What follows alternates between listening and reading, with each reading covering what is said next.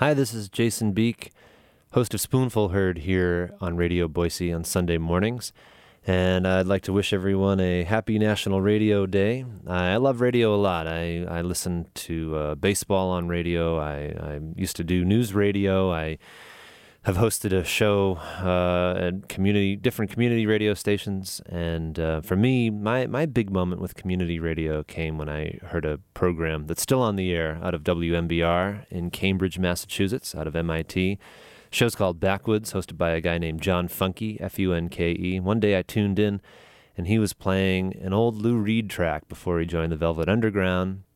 And I went down to my favorite local record store to find out if I could snag a copy of that. And it turns out it's a really rare record, but I got to meet the DJ who worked at that record store, John Funke. He worked at Stereo Jacks.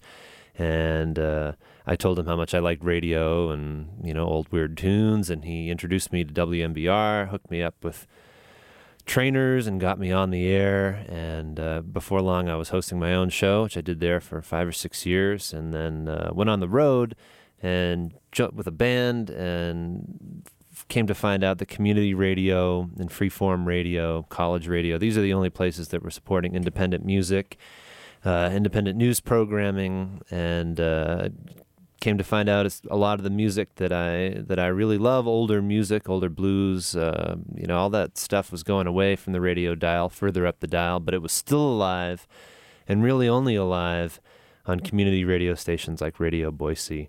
And so, hey, I love radio, and I wish you all a happy National Radio Day. I'm so pleased to be here offering my version of a radio show right here at the Treasure Valley's only community radio station.